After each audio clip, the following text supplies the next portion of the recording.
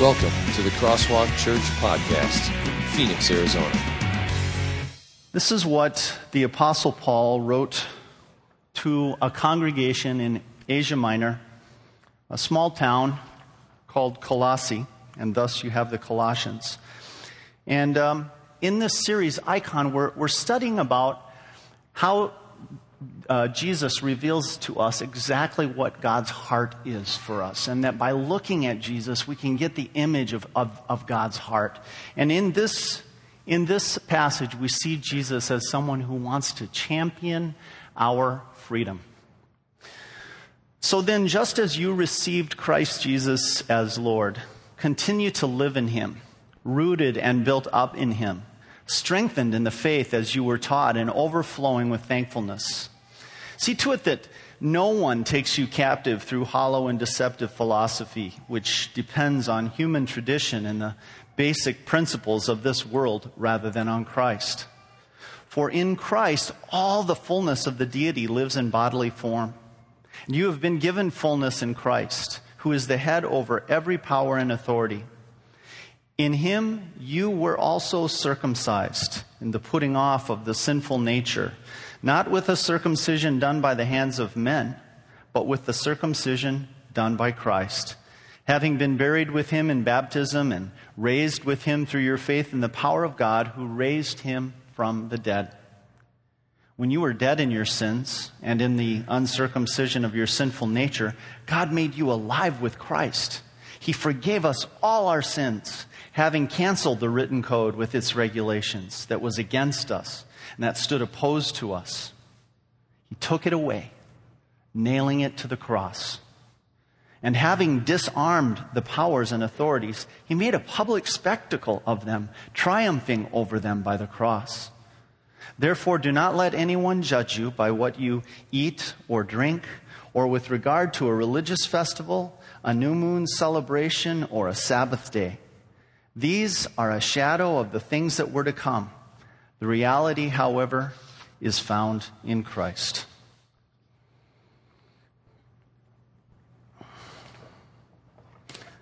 On a Sunday evening last November, Patrick Moberg was down in the New York subway. And he was getting ready to come home from work. It had been a long day, and he was getting on the number 5 train. As he was waiting to get on the train, a beautiful girl walked in front of him. And she immediately captured Patrick's attention.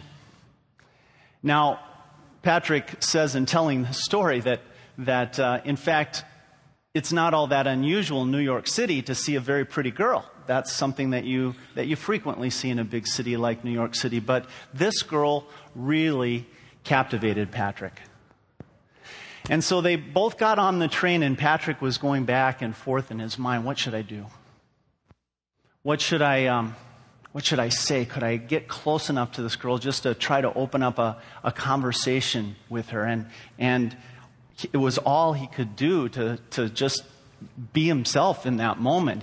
Every detail was capturing his mind. The fact that she had these long braids, the fact that she sat down and began writing in a pad.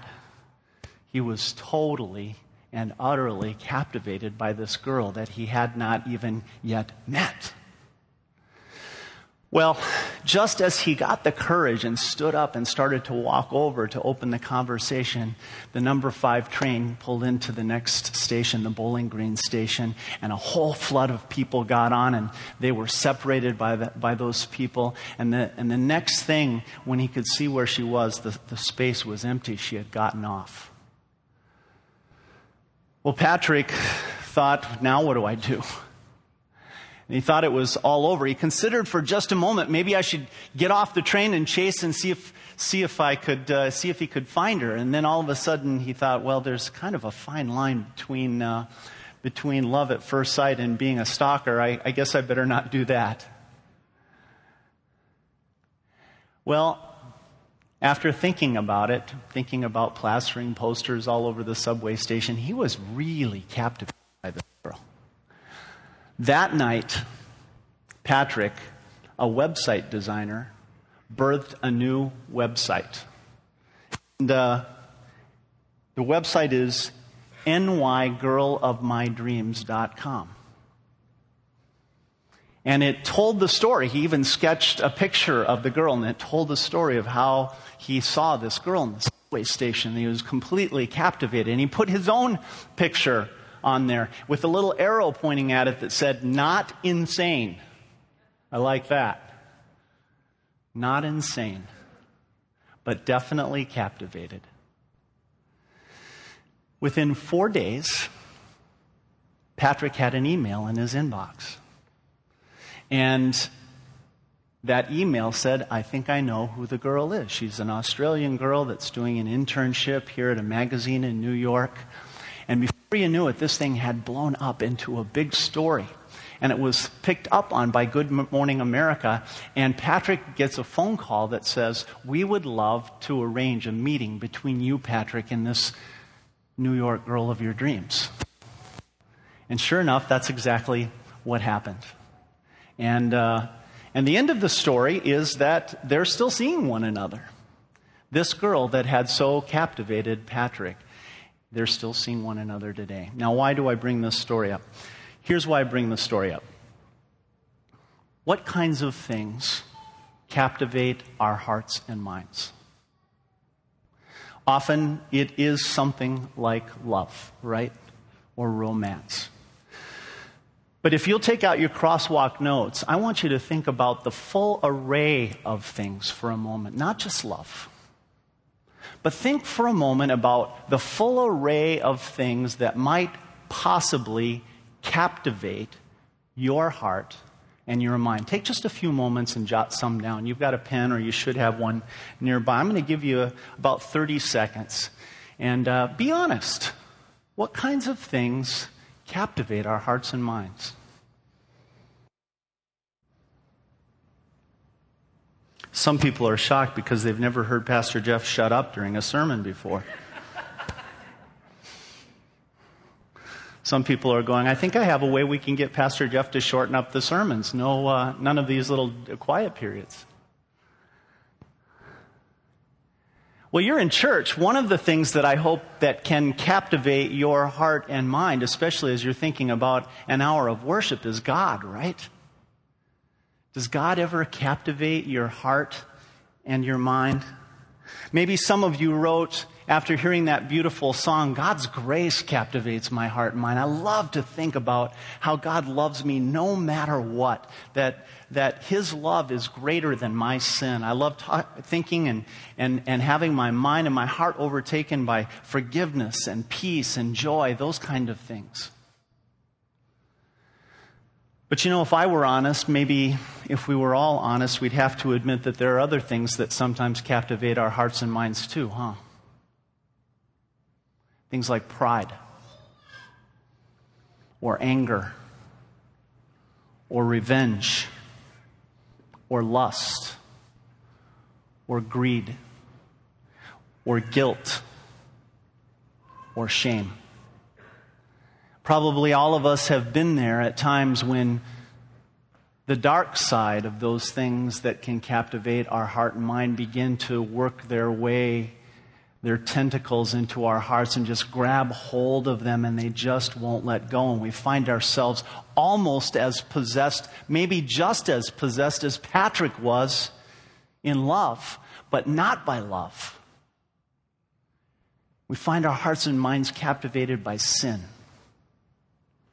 In fact, just having had that baptism, you know that the Bible teaches, because we just talked about it, that as we're born, that's how we're born. We're born captives of sin. And that all the time our heart and mind by nature want to lean into these kinds of things. And how wonderful it is that God gives us His Son, Jesus Christ, to free us from that captivity, and the sacraments like baptism to wash our sin and our guilt and our shame away, and also to give us the power to lead a new life, not captivated anymore by the temptations of the devil and the world and our own sinful flesh. You know why that's so important to know, and why we have to talk about it this morning? And this is in your crosswalk notes. what captivates our hearts and minds will ultimately captivate our what? What do you write in there? Our souls. Exactly. What captivates our hearts and minds will ultimately captivate our souls. And let me talk to you this morning about a huge spiritual issue that we have to be aware of. You remember the movie The Fugitive? Richard Kimball, the doctor whose wife was murdered by the one-armed man. And there's this relentless guy, played by Tommy Lee Jones in the movie, a marshal, a federal marshal. And he is following after this Richard Kimball character, and he will not let up. In fact, if you remember the one scene where he chases him down through these long tunnels, and ultimately Richard Kimball has to jump out over the dam and into the water just to escape this guy, and still he keeps coming after him. I want that picture in your mind as you think about how sometimes the world and the devil and our own sinful flesh can relentlessly keep coming after us to keep trying to drag us back into the captivity of sin. They share a lot of that same type of quality. It's something that we have to be aware of, and it's something that Paul is very much addressing as he writes to the Colossians. Let me give you a modern day example of what Paul means when he talks about this in Colossians chapter 2. Let me flip open to this chapter, and I want to read a verse for you. In verse 6, he says, "So then, just as you received Christ Jesus as Lord, continue to live in him, rooted and built up in him, strengthened in the faith as you were taught, and overflowing with thankfulness." Do you know why he says keep drilling your roots down into Jesus Christ? Keep growing in him? Because he's thinking exactly of that persistent and persevering quality of sin to want to drag us back into captivity. And he knows that the only way for us to keep going in our faith is to keep growing into Christ. And so he says, drill your roots down into him. You received him once, he says. Continue to live in him, built up in him, strengthened in the faith as you were taught, and overflowing with thankfulness. What a beautiful phrase that is, huh? Always remembering the blessing of Christ and faith and forgiveness and grace that you and I, that we've been blessed with. Overflowing with thankfulness. Now listen to what he says next. See, as he says, keep growing in Christ, now he comes to the warning that I'm talking about. See to it, in verse 8, see to it that no one takes you captive through hollow and deceptive philosophy, which depends on human tradition and the basic principles of this world rather than on Christ. Do you know how much our enemies, the devil, the world, our sinful flesh, those three major, powerful spiritual enemies that we all have, want to drag us back into captivity? Paul really here addresses the world, doesn't he? When he says, there are hollow and deceptive philosophies that depend on human tradition that want to take us captive. Just like that marshal, they are relentlessly after us. What's he talking about? Well, in a moment, we'll talk about what he was talking about with the Colossians, but we have something very similar going on in our world today. And we'll start there. If you look in our world today, we are a true melting pot of all kinds of philosophies and ideas, especially in our country today. Think about all the different peoples that have brought their religious ideas and their various types of philosophies. And if you look at popular culture today, it is very much becoming a mixture of all those philosophies, kind of an idea that I can pick from here and pick from there, and I'm going to put together my own religion that works for me. And I'm just going to borrow the best of all the religions. This past week on a major television show, I heard one person say something that sounds so true. In fact, it is true. This person said, becoming what we already are is what life is really about. I want you to think about that for a minute. Becoming what we already are is really what life is all about. You know what? That's true, isn't it? In fact, I've said that many times. But it's also hollow and deceptive if it doesn't have Christ in it. You see, if we say becoming what we already are in Christ, children of God, people who have been forgiven and bought back and redeemed by Christ, to serve God's purposes in the world, to give God glory in the world, and ultimately, by grace alone, to reach heaven. That's what we are today, and life is a process of becoming what we already are, and that is very true. But if you leave Christ out of that equation, if you don't say becoming what we already are in Christ, think about where you might be left. What that person might be saying is, do a better job of searching all the world's religions and philosophies and find better ideas to make them yours and make them your religion. The eclectic religion is the right religion. Pick the best of all there is. That person might be saying, search deeper within yourself. That person might be saying, work harder to love and please God. And by working harder, you can earn your way back to God. We don't know what that person means, and that's exactly why Paul calls these hollow and deceptive philosophies. There's a huge element of truth to them, but they're hollow and deceptive when they do not include Jesus Christ at the core. And so that's why Paul says we have to keep on sinking our roots down into the Word of God, sinking our roots down into Jesus Christ. He is fully sufficient. He is what we truly need in this life. He is the correct philosophy of life. That's why Jesus Christ is called the Word. I want you to take a look at the passages that I put in your crosswalk notes. The top of page 2, just flip it over. Paul is not the only one that makes this same point. The Apostle Peter also says the very same thing. He says, but grow in the grace and knowledge of our Lord and Savior, Jesus Christ. We need to keep growing in knowing about the mercy and the undeserved love that God has given us. And we need to know more and more and more about Jesus as our Lord and Savior, Peter says. And Paul, notice the verse reference. Colossians 2:19. This comes right after the big passage that we read at the beginning. Notice that Paul says if we don't have Christ at the core of every idea and thought and philosophy, if we buy into the world's hollow and deceptive philosophies, we become cut off from the head, he says. He has lost connection with the head, from whom the whole body, supported and held together by its ligaments and sinews, grows as God causes it to grow. We were meant to live in Christ. And when we do not have Christ at the core of our life, we are cut off from the head, Paul says. So here's our first point.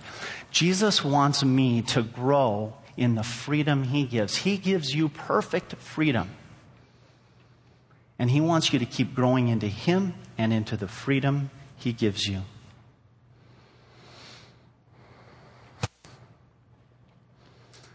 On August 23rd, 1973, 2 machine gun carrying criminals walked into a bank in Stockholm, Sweden. And as they walked in, they came in guns blazing. One prison escapee named John Eric Olsen announced to the terrified bank employees, "The party has just begun," and truly it had just begun. The 2 bank robbers held 4 hostages, 3 women and 1 man, for the next 131 hours, held them captive. The hostages were strapped with dynamite around them and held in a bank vault until they finally were rescued 5 days later on August 28th. Now here's the rest of the story. After their rescue, those hostages revealed a shocking attitude toward their captors. Considering that they were abused, threatened, that they feared for their lives with dynamite around them for 5 days, it was clear that after all that, these hostages, these former hostages, supported their captors and actually were more afraid of law enforcement than they were of the people that had captured and tortured them. The hostage, in other words, had begun to feel that the captors were actually protecting them from the police. One woman later on actually became engaged to marry one of her captors.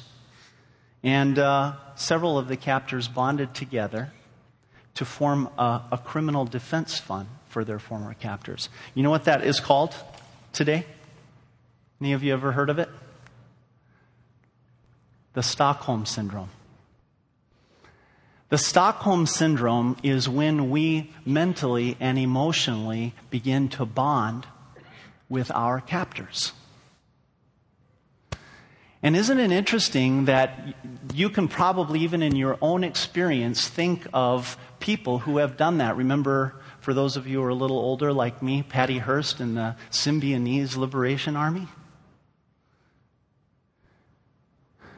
And really, I guess we have to look no further than our own hearts to see an example of Stockholm Syndrome in a spiritual way, huh? We talked about our great enemies, the devil, the world, and our sinful flesh, and how they want to hold us captive. And yet how we in our own hearts sometimes display a sort of spiritual Stockholm Syndrome that we want to defend them and be close to them and not escape from them.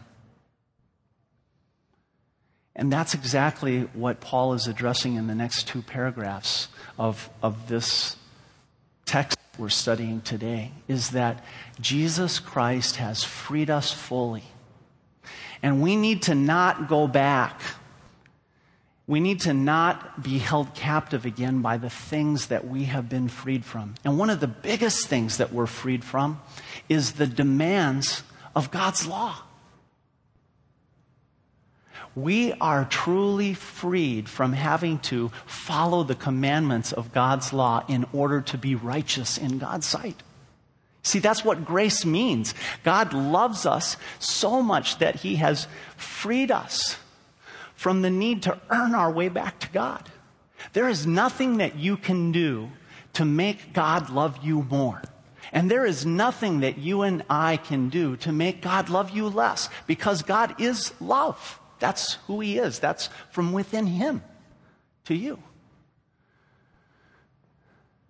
And so when we go back, when we let ourselves be recaptivated by the idea that somehow, I know God loves me, I know God sent Jesus for me, but is that really enough?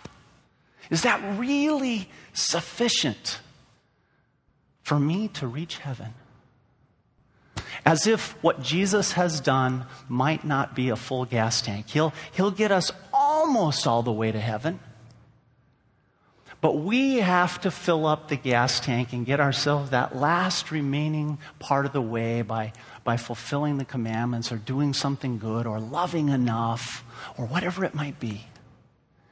And you see, this is exactly what Paul is arguing against in the book of Colossians. He's saying that Christ is fully sufficient. He is a full gas tank for you to reach all the way to eternal life in heaven. Nothing more is needed besides Him. Listen to what Paul says. Verse 9. For in Christ all the fullness of the deity lives in bodily form. All the fullness. Circle that word if you're reading along with me. And you have been given fullness in Christ. Circle that one too. Who is the head over every power and authority. In Him you were also circumcised. Now why does he bring up circumcision? Because the people in Colossae were teaching that Jesus was almost enough to give us spiritual life, to get us to heaven. But you also had to do some Old Testament ceremonies too. You had to be circumcised. And Paul is saying, no, you don't.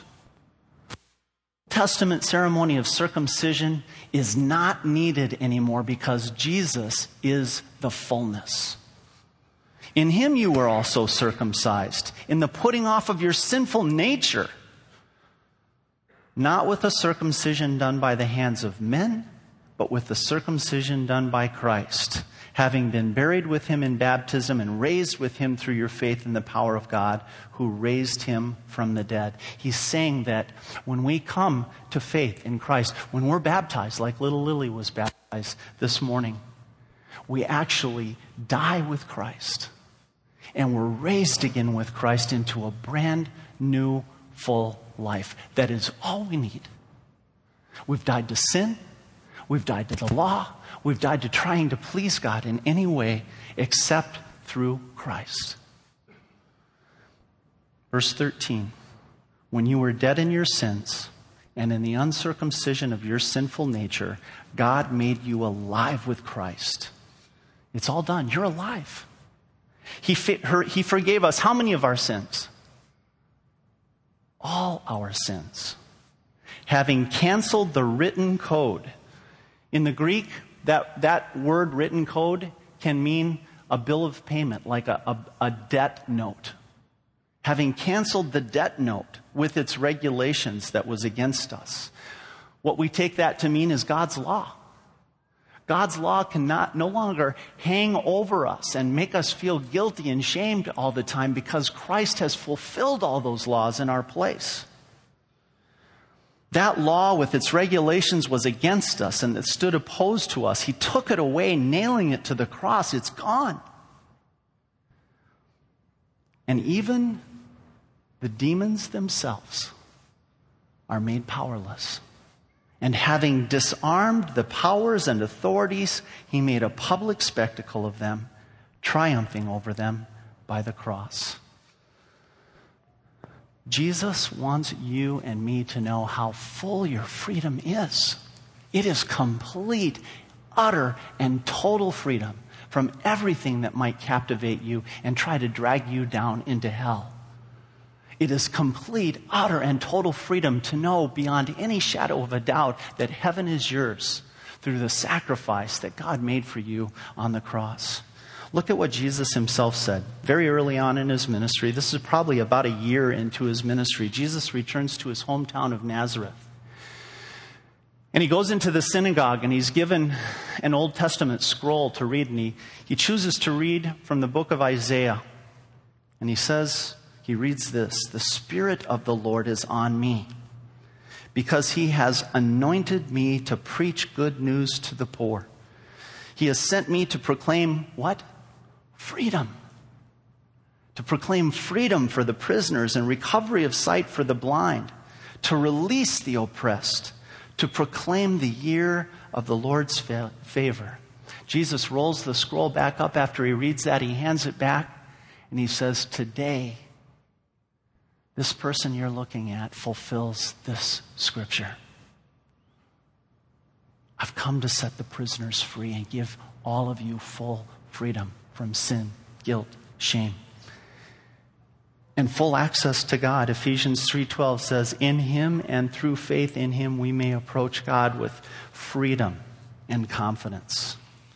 You see how many facets this diamond of the freedom that God wants you and me to have has? It's like the original blood diamond.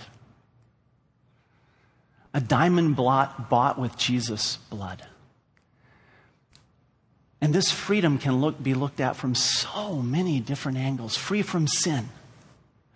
Free from shame. Free from having to obey the law. All these different beautiful blessings come because we are fully free in Christ alone. And that's our second point today. Jesus wants me to know the fullness of the freedom he gives. You are completely free in every way through Jesus Christ.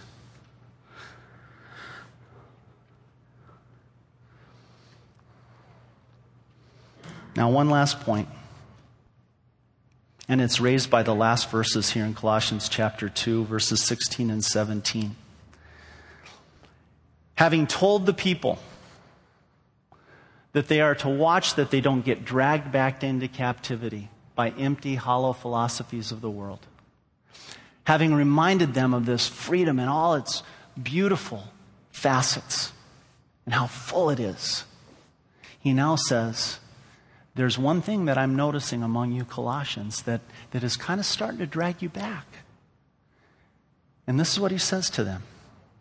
Therefore, do not let anyone judge you by what you eat or drink, or with regard to a religious festival, a new moon celebration, or a Sabbath day. These are a shadow of the things that were to come. The reality, however, is found in Christ. Remember last week I mentioned to you that the Colossians were in danger in three ways. One was that some were saying we can think our way. We can meditate and get to a higher plane of knowledge, and in that way we'll get back to God. Some were saying we can rule follow our way back to God. Right? And finally, some were saying we can suffer our way back to God. Well, 16 and 17 really deal explicitly with that second one of rule following your way to God and making worship all about ritual. And that's something that we have to very much be careful about. You know, it's so interesting. It would be so easy for us at this point to point at those churches out there and all their rituals. But you know, we have them here too. After 4 short years, we've begun to develop certain patterns and ways of doing things. Pastor Jeff, every Sunday, 3-part sermon. Wonder if he'll try a 2-parter one of these days. We develop ritual ways of doing things. And then we begin to think that we're more than somebody else because we have our way. And don't get me wrong, I love it when people boast about Christ and what he is doing at Crosswalk Church. Don't get me wrong, I want you to keep inviting your friends, and I'm glad that you love this church. I love this church. I love all of you. I love the people that God has brought here. But let us too be careful about a spiritual sense of pride about the way we do things at Crosswalk. And begin to judge others and point fingers at others and say, if only people would get it. If only people would say, man, why don't we all just imitate what they're doing over there? Look at how that church is growing. And by the grace of God, we are growing through the means of grace. We know that and we're appreciative of it. But let us not get a sense of pride that says, hey, it's how we're eating and drinking here. It's how we're celebrating our religious festivals, our new moon celebrations, our Sabbath days here. Just as we would not want anyone to put on us a certain ritual way of doing things, we also need to be careful that we don't lay that on anyone else either. We have a way of doing things here at Crosswalk. But it is not necessarily the way or the only way or even the best way. It's just a way. And what Paul is saying here is don't get dragged back into worrying about ritual. It's not about ritual. It's about Jesus Christ. He is fully sufficient. You know, one of my dreams for Crosswalk is that one day we will have many different types of worship services, for example. And that people who enjoy this type of worship service or that type of worship service might find a variety of ways and rituals and things that they could use to worship God. What a beautiful thing it would be for us to be able to serve a lot of different people with a lot of different worship styles and ways of going about things. So I want to remind all of us, it's so important not to judge anybody by what they do, just as we don't want to be judged. Also, we will not judge others. Look at what Galatians chapter 5, verse 1 says. It is for freedom that Christ has set us free. Stand firm then, and do not let yourselves be burdened again by a yoke of slavery. You know, this is no new issue. This issue of being dragged into a ritual idea about what church really is. Martin Luther, back in the 1500s, was writing to explain the Ten Commandments. Those of you who grew up in the Lutheran Church or who have been through my confirmation class, you've learned some of these explanations of the commandments that Luther wrote. They're beautiful summaries of what they're all about. In a book called The Large Catechism, where he goes into a little bit longer explanation about what the commandments are, he says this. I think this is so beautiful, and it shows us how these issues keep coming back to the church again and again. Luther writes, "Let us see now how our great saints can boast of their spiritual orders and the great difficult works which they have fashioned, while they neglect these commandments as if they were too insignificant or had been fulfilled long ago. It seems to me that we shall have our hands full to keep these commandments, practicing gentleness, patience, love toward enemies, chastity, kindness, etc., and all that these virtues involve. Our hands are full with those things," he says. But then, regretfully, he goes on and he says, "But those kinds of works, such works as these, are not important or impressive in the eyes of the world. They are not unusual or pompous, restricted to special times, places, rites, and ceremonies. They're just simple, common, everyday domestic duties of one neighbor toward another with no show about them." What's Luther saying? He's saying this. We can get so distracted if we think that religion is ritual.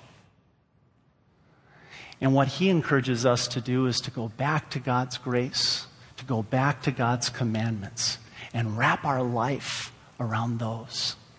When we wrap our lives around those, that's when we're really going to be walking in the crosswalk, walking with Christ.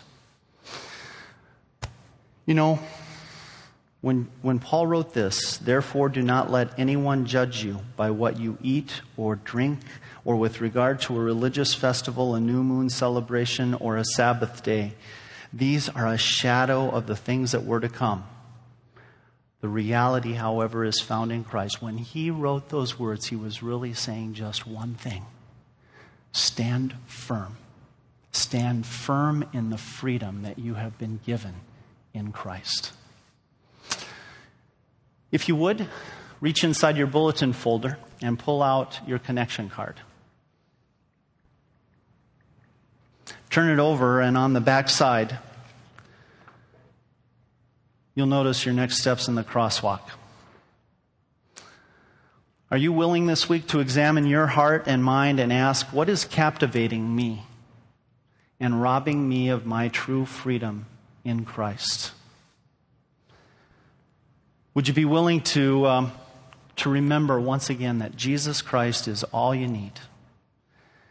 And to find rest and peace this week in the truth that you already have in Him all that you need. What an amazing way to find true, deep peace. And finally, will you meditate on and memorize Colossians 2, verses 13 and 14.